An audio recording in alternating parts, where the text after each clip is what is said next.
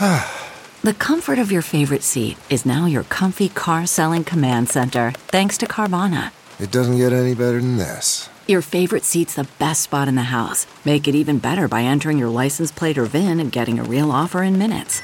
There really is no place like home. And speaking of home, Carvana will pick up your car from yours after you finalize your offer. Visit Carvana.com or download the app and sell your car from your comfy place.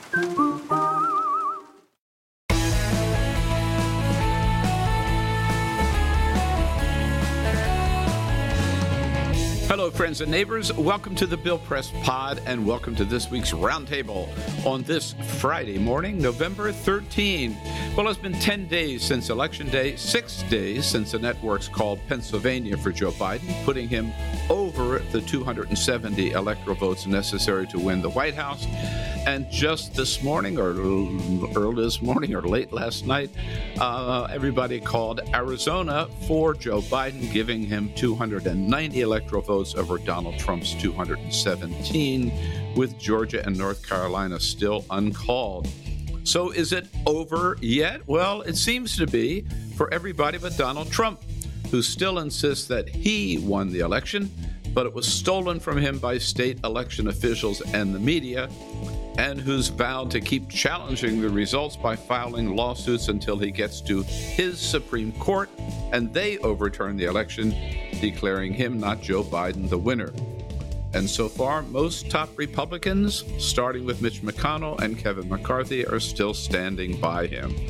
So what the hell's going on? Have we seen anything like this before? And is there any chance that Trump's efforts to overturn the election results can succeed? On today's Roundtable, we welcome back the same four reporters who joined us the morning after November 3rd. A lot has changed since then, or has it? Let's say hello to Ginger Gibson, Deputy Washington Editor, NBC News Digital. Hi, Ginger. Hello. Glad to be back. Maya King, political reporter for Politico. Hello, Maya. Hi there. Jason Dick, Deputy Editor for CQ Roll Call. Jason. Good morning, everybody. And Chris Cadelago, national political reporter for Politico. Chris, good to have you back as well. Thank you, Bill. So, as of this morning, 290 to 217 is the electoral count, not yet certified by all the states, of course. Is there any doubt that Joe Biden is the president-elect? Chris? There's not. There hasn't been for quite some time. There's been some disputes or differences in how the various media has decided to call these states, but I think it's been clear. Obviously, we know Fox News came in early with the Arizona call, and of course, most of the other media confirmed it last night. And I think if you look at just the pure margins that Joe Biden is up, whether it's the recount in Georgia or whether folks move forward in Wisconsin or any of these other states they've talked about, it would seem at this point to be much too big for Donald Trump to overcome. Ginger, NBC have the same read? Yeah, I mean, we declared Biden as president-elect last Saturday. I think a lot of us probably felt like it took an eternity, but it was a few days of waiting. And I think that it's really NBC's decision desk, our team, wanting to make sure that there was no doubt that they had it right and that they weren't going to make a call beforehand. And that means that once they make that call, they're very confident that they've made the right call. There was several days before they made the call, as they did Thursday night in Arizona, trying to make sure that we have the confidence of the public and explaining to them that this is what's going to happen. And I think that we are seeing some undermining of that confidence. And I do think that the public sort of grapples with listening to the press on something like an election. But that's why we see the delay in Arizona. That's why no one's made a call in Georgia yet. It's about making sure that we do it correctly. Yeah, and Maya, you spent some time in Georgia, and I looked this morning. The two states then, with Arizona called for Biden, are outstanding, are Georgia and North Carolina. Where in North Carolina, Donald Trump is up as of this morning, by 70,000, some 70,000 votes. In Georgia, Biden up by 15,000, and they've started the recount or audit there. What's your read on those two states? Not that it matters if both of them win for Trump, Maya, but what do you see happening there? Well, I think it's probably safe to say now that that North Carolina is going to, when all of the votes are counted, go towards Trump. That was a state that Democrats were hoping to flip, but the margin looks like, and then of course the Senate result that we saw with Tom Tillis, retaking his seat there, kind of looks like this is probably going to again be a state that goes towards Trump. Now, Georgia is a really precarious situation because it's a 15,000 vote lead that Joe Biden has, and a pretty clear win to Democrats there, even though the margin is slim. But a hand recount, which is what the Secretary of State is calling for, is going to take a really long time. And the process itself has confused a number, not just of voters, but also of folks who will be in charge of doing that, of actually like doing that hand recount. And now looking ahead to the runoff elections, it's kind of gotten a couple of Democrats a little bit concerned about what the outcome of this election will look like now in a state that has a history of voter suppression on a really wide scale, is now again calling into question the results of its election.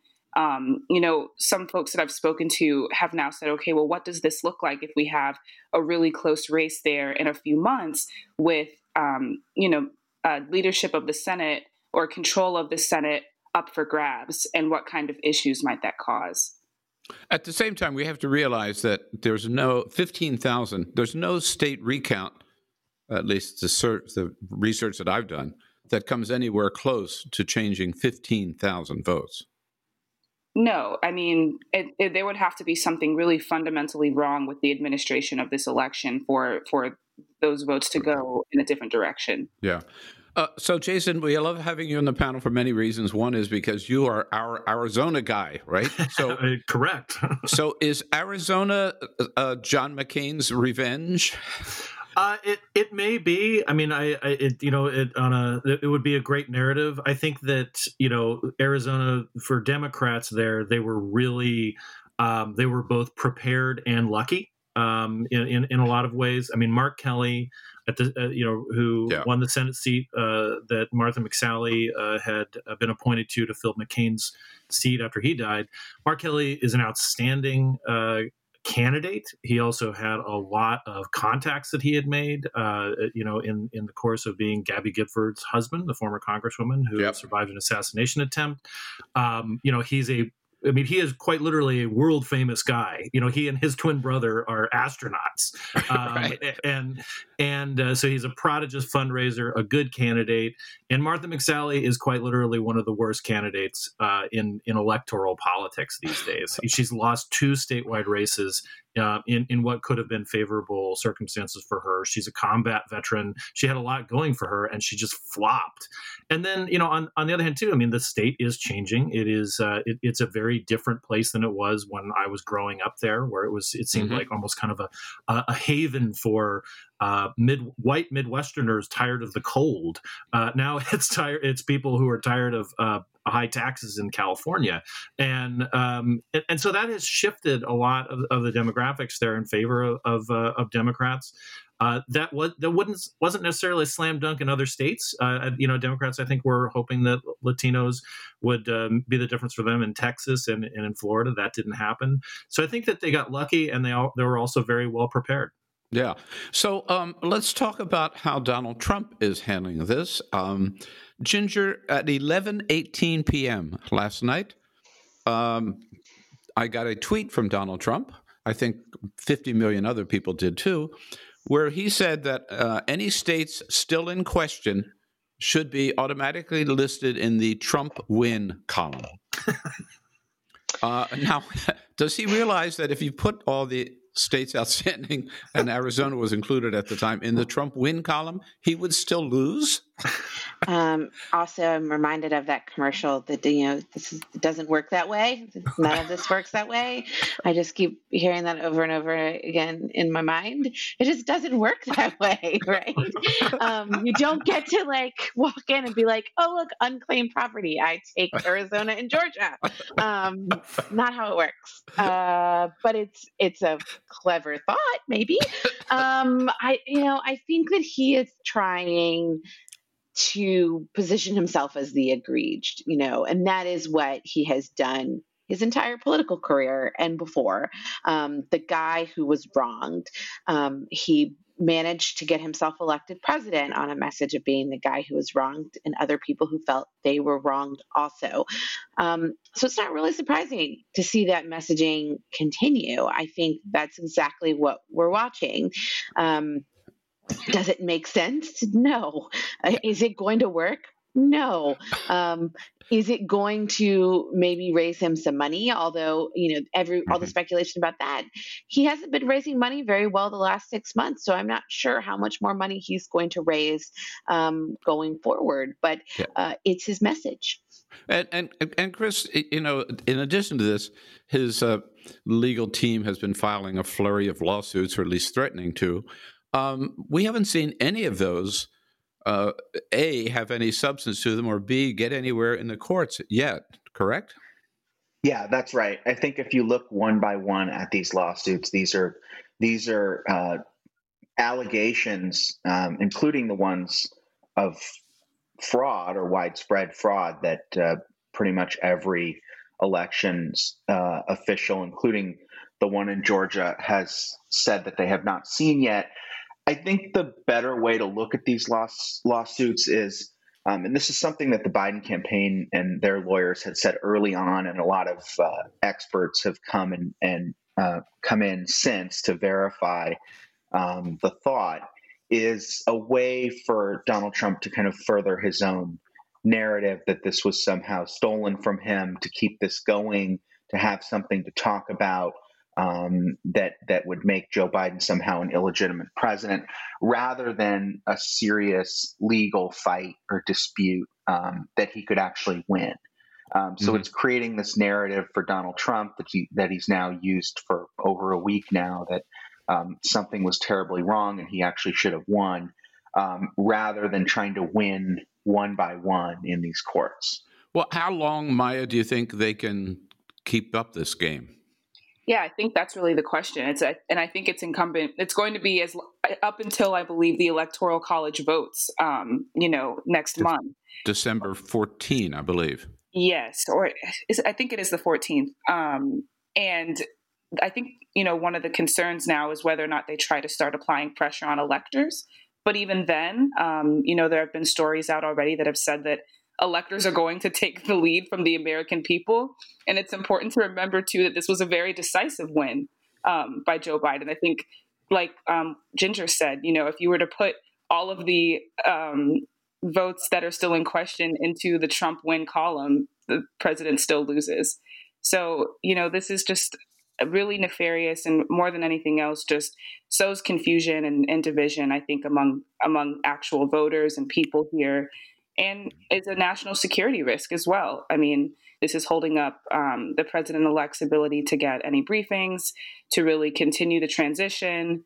And it's just, I think, just calling into question, again, the legitimacy of this Democratic ticket, which certainly won in a very legitimate way. And while this is going on, of course, so far, most Republicans, leading elected officials, Republican leaders, are standing by the president, saying he's got every right to do this, including, of course, members of his own cabinet. Famously, this week, Secretary of State Mike Pompeo, was asked about the transition. Here was that question and answer. Is the State Department currently preparing to engage with the Biden transition team? And if not, at what point does a delay hamper a smooth transition or pose a risk to national security? There will be a smooth transition to a second Trump administration. Ha, ha, ha. Jason, is the Republican wall starting to crack a little bit?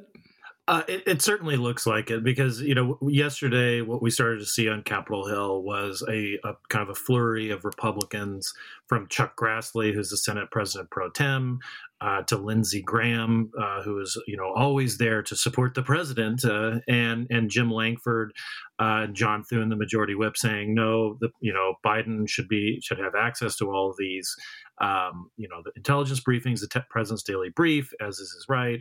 They're not calling him President-elect Biden so much, but it certainly does seem to crack. And I think that there is some. I think it's dangerous gamemanship, but it is gamemanship to not depress their base, because they do have these two runoffs in Georgia that will determine the majority, and granted, Georgia has rarely been kind to Democrats in statewide runoff elections, but there is that chance that, if Democrats were to win them, that they could get the majority. So McConnell, is doing what he does best, which is sort of mumble this metronomic line about, how Democrats are terrible and so forth. But, he knows, what is up. And I think a lot of the people are just trying to make sure that they don't say anything that could, turn off the base. And some of these people are in cycle too, like Rob Portman, who, last check has a brain. He's even said, well, the president has his rights. He's up in 2022. He needs some Trump people to vote for him in Ohio if he wants to win re-election. So I think it's pretty bad, to do this, because to not acknowledge reality, but I get it. Yeah, but Ginger, I think Maya made the point that we're talking here. This is not just political games, right? This is a serious business of a transition from one administration to another, with all kinds of issues involved about, like, getting ready to govern, to take over these agencies, right? National security issues in the meantime, what's going on around the world. I mean, this is pretty serious stuff if Biden is kept out in the cold this entire time. Right. And when we saw these members in the Senate, particularly Republicans, yesterday, trying to balance sort of not upsetting the guy who still controls the government with getting Biden into that process. And look, I think that it, as Jason sort of said, it is a sort of a tricky thing here and a balance act that they're trying to make here. And I think that there's a lot of factors at play. And look, I think that there are real ramifications, and we can see that, the risk of that. My colleague Shannon Pettypiece will have a story today that looks at some more of those, publishing right after we finished taping this podcast about vaccine planning. And I think that's another real issue that is being sort of, drawn into question as this process delays. But look, I think that sort of the argument that the sort of big picture, or that the image of the U.S., I mean, there was a lot of people, and there were a lot of people in Congress, and there were a lot of people in America who believed the last election got stolen, who believed that Trump was an illegitimate president, who went on at length about that. And I think that we have shown that our democracy is a little more resilient, and that people can say things, even things that are true or things that are not true about an election, and we can survive. And I think you see the acknowledgement, even if they're not saying it clearly on the Hill this week, that the sort of mechanics of the transition need to get moving, that they need to start having some handing off of information. Okay, so let's look forward over the next couple of weeks. Chris, will the president ever concede? Based on a lot of the reporting out there, the idea seems to be that he would look at the results and essentially continue to dispute them, not conceding that he lost, conceding that the idea that the results show he's losing or show that he lost, but that he does not believe those results, and that they're not the true and correct ones. And that's kind of his way of managing something that we know from Donald Trump is something that he has an incredibly hard time coming to grips with, and that's losing. Right. Yeah. He's always spun losses over his career as wins. And if you look back at his business life and his time in the public eye, it's never been his fault. It's always been someone else's fault. He's actually gotten ahead, whether it's been bankruptcies. And so this would be very much done in the same way. All right. So he doesn't concede. Maya, does he show up at the inauguration of Joe Biden? Oh, gosh. or not to mention, would he be invited? But let's say he's invited. Does he show up? We should start with is he invited? Though I imagine he would. I don't see any reporting out there that shows that he won't or will, but perhaps that's a great opening for him to spend the weekend at Mar-a-Lago Yeah. So Jason, does he run for re-election? Or does he run rather again in 2024? I think that is a sense of real dread for a lot of Republicans because they're already ready to turn the page. Kevin McCarthy, the House Minority Leader, He said we won, yesterday because he's looking at a slimmer Democratic majority in the House to chip away at in 2022. The Democrats will have a pretty small majority, and if Trump is overshadowing everything that they're trying to do to move on and to win back the majority of the House and so forth, and develop some people maybe in their 40s or 50s, say, for the next sort of rung of political leadership, I think that is sort of a sense of dread. I mean, he might, but I think one of the things that is a little that we tend to overlook a little bit is just how much of this reelection campaign was really a White House operation. Kayleigh McEnany was on Fox and said, no. Well, I don't know. You'll have to ask the White House. It's like, well, you're the White House press secretary. But she was there as a campaign operative. And without the mechanism of government, I mean, I think it's a harder run for him because he always gets other people to pay for things. And this, I think it would be tough. I think he probably does at least entertain it because that's the way he has to be the center of attention, it seems, which is why I doubt he'll go to the inauguration because it would require him to shut up and sit down and let somebody else have a moment.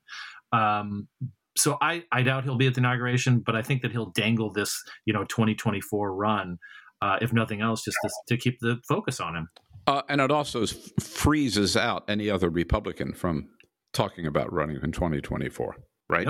Yep. Yeah. So my favorite moment yesterday, or one that I noticed yesterday, not necessarily favorite, is that we had a record number of COVID cases. There was 5 American soldiers killed in a helicopter crash in the Sinai. You can go on and on about the pressing problems that a president might have been paying attention to. Donald Trump spent the entire day attacking Fox News and saying he would never watch Fox News again because they had killed the golden goose or forgotten the golden goose, namely him.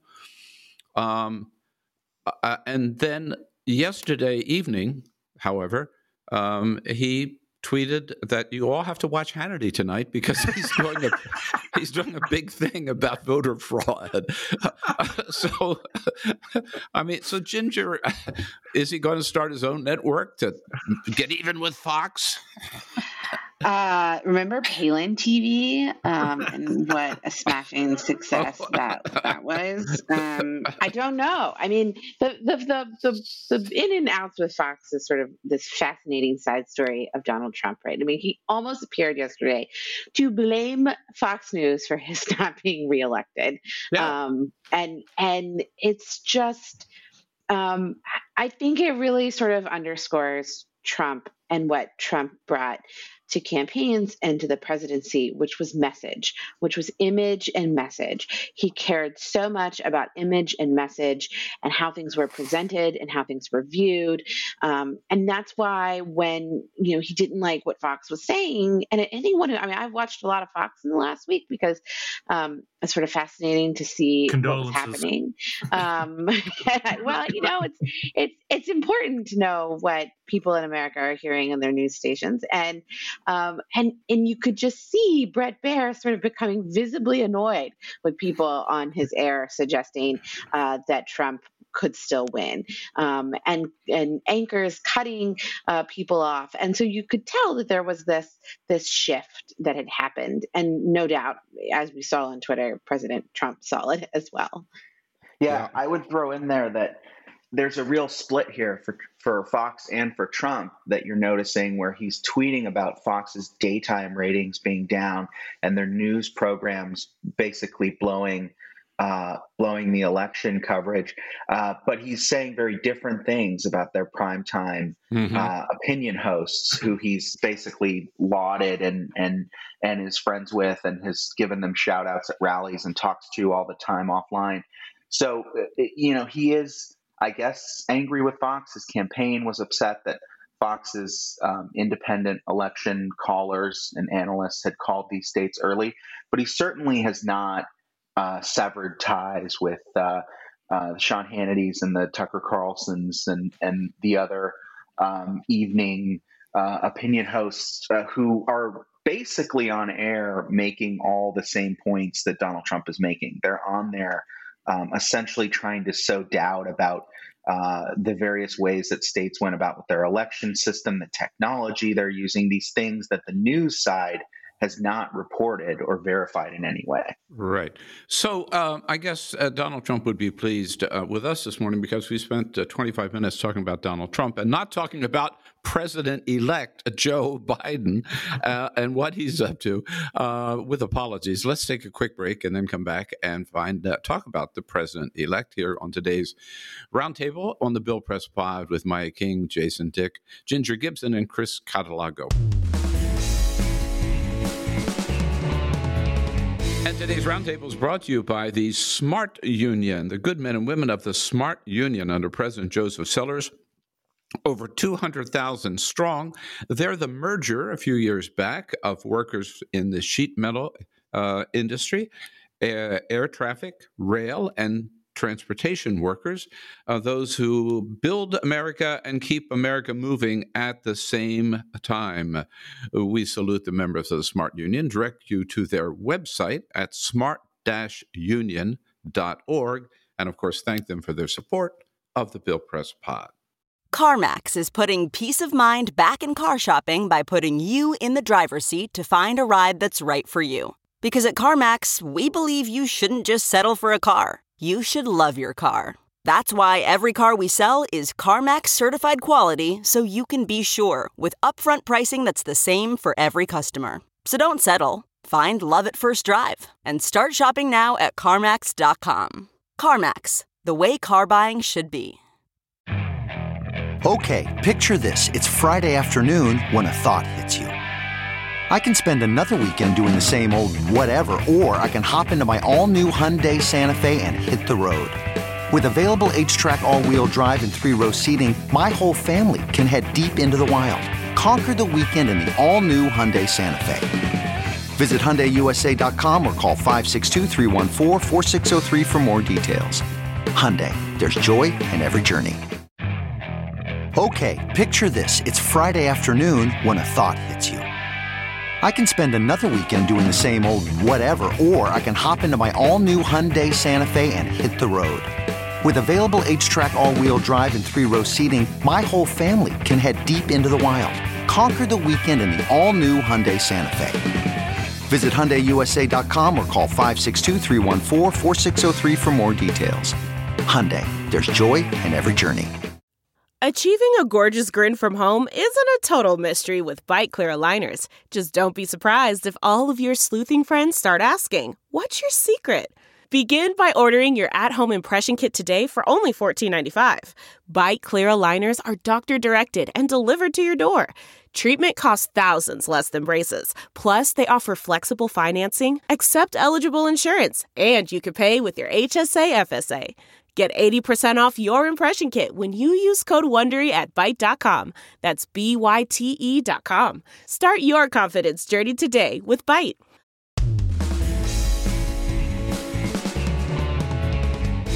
And we're back with today's Roundtable. Maya King joining us from Politico, Chris Cadelago also from Politico, Jason Dick from Roll Call, and Ginger Gibson, NBC News, Joe Biden from Wilmington, Delaware, and last couple of days, Rehoboth Beach, Delaware, putting out a different message entirely. He's asking Americans to be patient, to be calm, showing a determination to get to work on problems facing the country, and of course insisting that he is the president-elect and Kamala Harris the vice president-elect, and that he is going to bring people together and get some things done. Here is Biden's message. The majority of the people who voted for the president, I think they understand that we have to come together. I think they're ready to unite, and I believe we can pull the country out of this bitter politics that we've seen for the last 5, 6, 7 years. Maya, and all the rest of you, are Republicans ready to come together? Are Trump supporters ready to come together? Is Mitch McConnell ready to come together and work with Joe Biden? Maya, start us off. I believe they would have to be ready to acknowledge that he has indeed won the election before they'll be ready to come together. That's a good start. So, especially thinking about Mitch McConnell, even though they know and they understand that Donald Trump has lost this election, the slow pace at which they've been willing to publicly acknowledge that has not given me a lot of optimism about the willingness to work with him. But the big thing that will need to happen, of course, is a stimulus bill and some kind of financial relief. And I think it will likely be under a Biden-Harris administration that does come to pass. And I mean, again, Mitch McConnell has not exactly signaled any willingness to work together with them on this, but that'll really be, that's the one thing that I'm really looking to set the pace of this administration in terms of how it works together with Republicans and really getting things done. And as Biden says, of course, bringing people together. Well, Jason, I think that is sincerely Joe Biden's wish, and that has been his MO his entire life. But is he living in the real world today? I think he's living in the type of world that, yes, he wants to exist. And I think that there are some pockets of it. And I'm skeptical, like the rest of my colleagues here on this panel, of the of the way that Republicans have dealt with this. I think that it's kind of bad for the country to not acknowledge reality that he's the president-elect.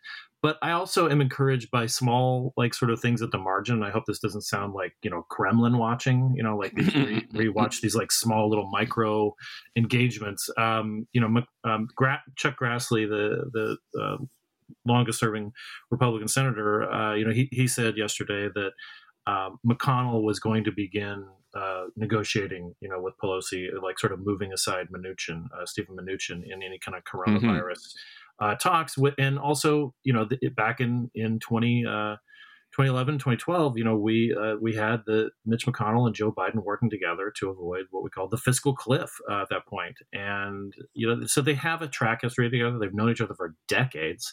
And if anybody could move us in this direction, I think it is Biden, just because, he kind of is.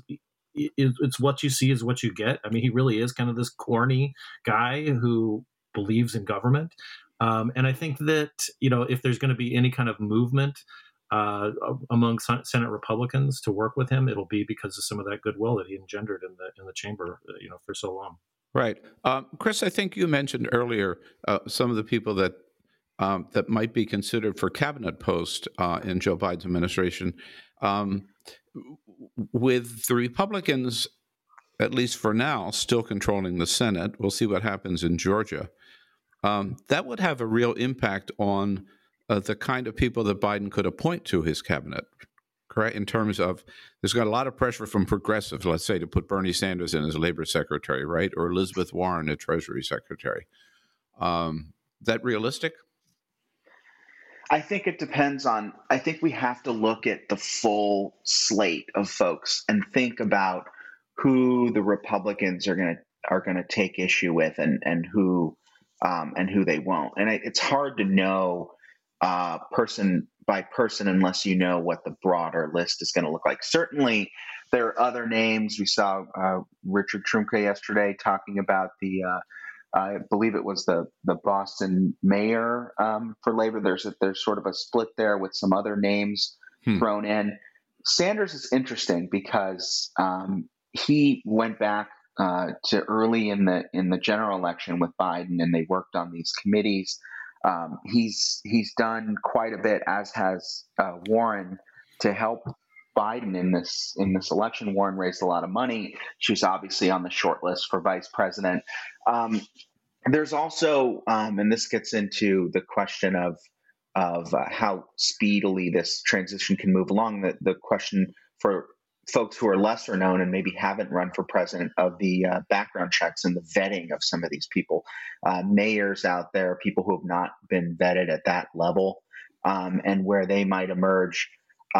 Also wondering for positions like commerce, names that have come up, or others, if the Republican control of the Senate causes Biden to go in a more, as you were kind of pointing out, moderate direction with some of the picks, he will have progressive representation in his cabinet. We know that. The question is just who is it going to be, and what position is it going to be? Is it going to be HUD or one of these other ones, or is it going to be, like you say, Treasury, which is one of the most contentious fights to come, I would say. And also, obviously, you look at something like Secretary of State. There was talk of Susan Rice. Does she make it through a Republican Senate versus if Democrats had control? There's going to be major impacts on who he picks and who can get through. It is a little bit early to know right now. What we do know from the Biden side is that they are preparing not only contingency plans and Plan A and Plan B for the type of legislation they would push, but also for the cabinets there based on what happens in Georgia. They're basically coming up with more than one game plan that they could push very, very quickly and pursue very, very quickly, depending on what happens in the Senate. Right. So, by the way, on that point, just a little sidebar here. I want to point out that Chris Liu, our good friend, a frequent guest on the Bill Press Pod. I'm sure all of you have been on a roundtable with Chris Liu, who is formerly Deputy Secretary of Labor under President Obama. He was Cabinet Secretary for President Obama. And now a senior fellow at the Miller Institute at the University of Virginia. Chris Liu has been named to the transition team by President Biden to work on particularly the Department of Labor. He's in that position, so we won't be seeing him on the podcast, but we're very proud of our fellow roundtabler, Chris Liu, who's now part of the Biden transition team. We'll be expecting great things from him as well. So, Ginger, I want to move to, well, let me just ask you overall, you grew up in Delaware. How do you think, how would you rate, the Biden team's handling of this transition so far, including, their period last week when they weren't official and then from Saturday on when they were declared the president-elect? How's the team handled it, do you think? Team Delaware, right? Yeah, there you go. we got to make sure that we mention that Bill is from Delaware, and that I am too. As I say, that you're from Delaware, and that I lived there for many years of my childhood, although not all of them. I get to claim lots of states, the perk there, but I think Delaware is getting its moment, right? That's for sure. Everyone that ever teased me about being from Delaware, they can just take this one, right? But I think that we're seeing a team that has done this before. There's just so much overlap between Team Biden and the Obama White House that, our earlier conversation about the transition, I mean, there was some reporting by my colleagues in the White House at NBC that said, is Biden going to go meet with Trump at the White House as Trump did with Obama? And they said, aides were telling our folks no, because it's not like he needs a tour around the building. He knows where to go. And everyone there has COVID. So why go there? So I think that's what it sort of underscores the whole thing, right? That they're trying to get up, ramp up. They're trying to turn their focus onto taking power. And we heard, I know, Bill, we talked about Trump, but Trump's people kept saying that in 16 they were building the plane as they were landing it. Well, when Trump won, they were all totally shocked, and they had no plan to start transitioning, and that's not happening here. I mean, there are short lists, there are people that have been vetted, there are those internal power quest starting, and I think that we're seeing that, and I think that Biden campaigned as the president you won't notice is there, and that's what they're trying to do. He's in Rehoboth, he will keep a low profile, he'll do the occasional events, but I don't think we should be shocked when we don't hear very much from him in the coming weeks and months. Okay, now final point. Each of you has a major decision to make, and I want to know how you're making it for your news organization. Are you ever going to hire a pollster again? Will you ever trust a pollster again, not only after 2016, but after 2020? Jason? I'm fortunate in that it's not in the cards right now, because once the Economist ceased to become the parent company of CQ Roll Call, we lost our relationship with YouGov, which is actually like one of the more accurate pollsters. So it's not in the cards at this point. It's a luxury decision I don't have to make, or I don't have to be a part of. But the big question is, a lot of people, right, have to decide what they're going to do about pollsters. What do you do? We're certainly going to be more skeptical about it, and try to couch these tools, because we do get access to polls, both private, campaign polling and look at public polling. But we certainly have to. We're going to be taking it with a lot more grain of salt, and trying to take into account what people have missed, and which is particularly that a lot of people are just simply not picking up the phone anymore because they don't have to. People are not responding to polls like they did, and I think that that's contributing to like us missing a lot of the information. And Maya and Chris, both from Politico, I mean, I've always put a lot of trust in Politico's polling team. I know them well, a couple of them, and but it wasn't just across the board. The pollsters really, they'll be the first to admit, I think they blew it this time. They got the presidential thing again almost right on. But in terms of Senate races, Susan Collins, there was not one single poll that showed she was going to win in Maine, right? Same thing, I think, in North Carolina. So what's the internal talk at Politico? Maya, you start us off, and then Chris, you weigh in about polling. Well, I'll be honest, I'm not exactly privy to a lot of the internal conversations as they relate to polling, but we've written stories about just how pollsters absolutely did blow it this year. And, the fact that exactly like we had based a lot of our own projections and our own just ideas of how the night was going to go off of the people that we were working with on this kind of stuff. And it was just totally off balance. And I think, it's also started an interesting conversation about what has to happen from here. So does this mean that reporters need to spend more time talking to voters on the ground? Does this mean that we need to actually invest more in getting to know, the quote unquote average voter? I mean, but my thing is, people lie then too, and people lie to pollsters. So I think that's also part of this conversation too, is just how you pose these questions and how you try to, monitor for people's, dishonesty, or just for, outcomes that you didn't expect, or people changing their minds at the last minute. Like, these are all things that fall outside of the margin of error. And it's hard to see how we move forward from this and trying to protect against those things. What's your take, Chris, from the inside?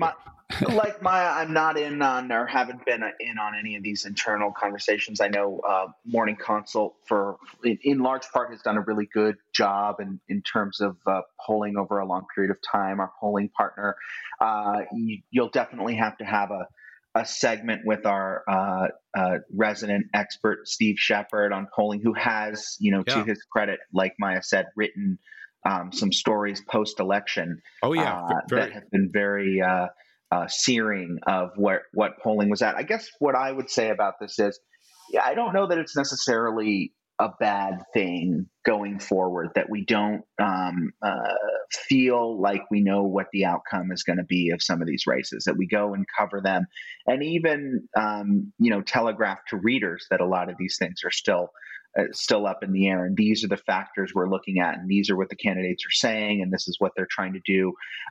The other thing is, there is internal polling, as Jason mentioned, from the campaigns that generally, particularly on the Republican side this time around, can be pretty good. And so we should separate the commercial media polling from the internal polling. So there's guidance that we're going to have. Campaigns do share that. We always take it with a grain of salt, just because they're the ones conducting it. But, they're the ones who are trying to win the race. And if anyone has more of a dog in the fight in that polling, it's the campaigns. And so I think looking at these things skeptically from the outside, covering them without pretending like we know what the outcome is going to be, is not going to be a bad thing for political coverage. And has there been a come to Jesus moment at NBC? I imagine there has. Ginger? Again, this is outside my pay grade to decide how polling gets done. But I think that our great decision desk and team was just aware and knew that polls are not perfect, right? They're not written in stone. They're a science, they're an art. And I think that's important for all of us to remember going forward. And I think it's really important to have some examination about why people would lie to pollsters, right? Like, what is it about this race and this president that has made people even more inclined to lie to us and to pollsters? I mean, as Maya said, people have always lied to reporters. I mean, it happens. But what is it that we've done and he's done that has made it that people don't trust telling us that they were going to vote for him? Yeah, I saw one pollster who was quoted as saying, "I think what we've learned is that anytime Donald Trump is on the ballot, you can't trust the polls." Right. So what does that mean going forward? I don't know. But it has been a week where we've been consumed, of course, with post-election coverage on the Trump campaign, on the Biden transition team. There been some other stories out there in the news, some of which we may have missed, and some of which may have come to your attention and caught your attention as your favorite story of the week. Who wants to start us off? Maya, why don't you start us off? Your favorite story of the week. Sure. So actually, the story that I have really enjoyed that I just read this morning actually is the New York Times profile of Abby Phillip that called her Next Gen CNN. Yeah. Huh. And it just basically said, the cable news has long been kind of an old boys club. And, throughout this really tumultuous campaign season and election week that we had, Philip really was a calm, steady voice, excellent analysis, and really a breakout star, I think, of this time. So really great profile that kind of looked at all of the prep that went into, her actually ultimately being asked to anchor election night coverage and just kind of where she comes from and who she is. So she's not only a fantastic reporter, but a great person. And I'm really happy to see this level of recognition. I'm excited for where she goes next. Applause, well deserved for Abby Phillips. I loved watching her throughout this period. How about you, Ginger? What caught your attention?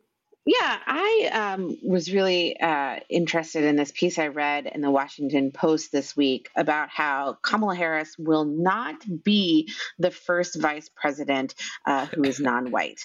And I think a lot of people have this misconception, and I think it sort of underscores our view of history and how history works. But the first non-white vice president was Charles Curtis, who was Herbert Hoover's vice president from 1929 to 1933, and he was a Native American. And they sort of laid out his story and how he became a lawyer and then got into politics. And I really thought it was a great sort of look at a figure in history that has sort of been overlooked, and how when we have one person who breaks a barrier and then we don't have more people until afterwards we can sort of rebuild that barrier. And I think that that's what this is sort of underscoring as well. And it's something really important to remember as we move forward from America's first Black president, and now we see America's first woman vice president.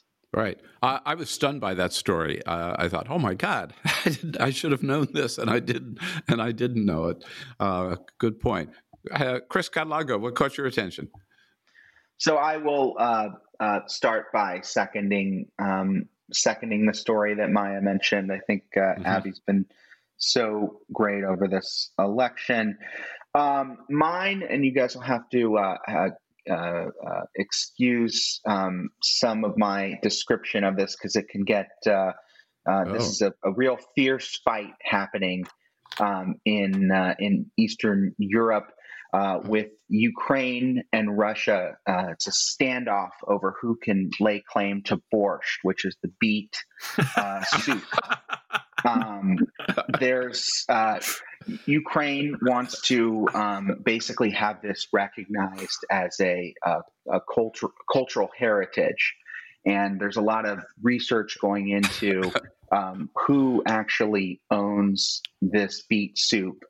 And my mom is from Ukraine, so I grew up eating this, and I'll be watching this closely to see if borscht is recognized by the Ministry of Culture and Parliament in Ukraine, and then becomes this UNESCO piece of cultural heritage, and just an interesting story in the New York Times that came out last week. I don't think Vladimir Putin will allow this to happen. Yeah, exactly. He probably will annex Ukraine rather than give up borscht. Yeah. That's a great fight. Jason Dick. Yeah, I want to say that I'm sure that the great Ukrainian diner in New York, Vysoka's, is heavily weighing in on the side of Ukraine. I miss Vysoka's a lot from not having been to New York in a while. My favorite story of the week, I also read this morning. I had a different story, but the one that I just kind of fell in love with was the story in the Washington Post. From their Berlin desk, Loveday Morris wrote a short profile of the husband and wife team behind BioNTech, who is the developers of the vaccine that Pfizer is made their announcement about on Sunday, that there's a 90% effectiveness rate in their clinical trials. And I love it that these there's some interesting sort of Germanic German culture things going on. They are German, but they're also Turkish. The son and daughter of Turkish immigrants to Germany. Turkish immigrants have this sort of strange status in Germany where they are a lot of blue collar folks and so forth. Mm-hmm. And it's almost sort of like some Latinos in the southwestern United States. And they're just these super chill people. They don't own a car. And they just they were asked about Trump, and what he was saying about Pfizer. And they just sort of replied, well, obviously that's dumb, and the U.S. government has no role in what we did here. And it just goes through their how they shifted from they've been working with Pfizer on influenza vaccines for years, but their main focus has been on cancer vaccines and vaccines that basically tell the body to produce antibodies and antiviral proteins. And they shifted that focus at the beginning of the year to before the pandemic really hit hard. And now they're going to be billionaires, and maybe they'll buy a car, No, it was a remarkable profile. I saw that story and I thought, Nobel Prize, right? If ever. Well, I was so nervous that one of you would pick my favorite story. So I thank you for not. But my favorite story was prompted by a headline in the New York Times, which I will read you yesterday. And the headline is, "What honks, weighs 17 pounds, and rides the A train?" You might have seen this story. This is a story of a woman who, for her 30th birthday, she rode her bike all the way out to near JFK Airport, where there's a wildlife refuge, and was biking around this refuge and saw a swan that she knew was in trouble. She approached the swan, she took her jacket off and put it over the swan, picked the swan up, which does weigh 17 pounds, and walked a mile carrying the swan, rolling her bicycle, a mile to the parking lot. The ranger station was closed, nobody to help her there. A couple came along who offered to give her a ride, but they couldn't get the bike and the swan and her in their little car. So they called a friend who showed up with another car. There's such a story. And the two cars made a little caravan to the nearest subway station, where she boarded the subway with the swan and her bicycle and took the swan all the way into Manhattan, on the Upper East Side of Manhattan, to a refuge center there where the swan is now being taken care of.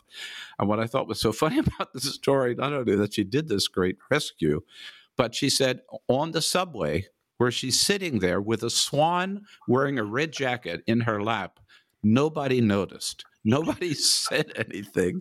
She said there was a man across from her who was looking at his cell phone and never once looked up and noticed that she was sitting there with a swan. So what a good deed for her 30th birthday, and for bird life, and for the swan community in general. Great story. All right. Jason Dick from Roll Call. Ginger Gibson, NBC News, Maya King, and Chris Cadelago from Politico. Thank you so much for being with us today. Thanks for your take on the news of the day. And one thing we haven't talked about, folks, but it's still very, very real, and that is COVID-19, which is just menacing through this country. Worse levels, record levels than ever before. So please, as we leave you today, we encourage you to be careful. Listen to all the warnings. Wear your mask. Be careful about what plans you make for Thanksgiving. Be safe. Be strong. Take care of yourselves. Thanks for listening, and we'll see you on the next edition of the Bill Press Pod.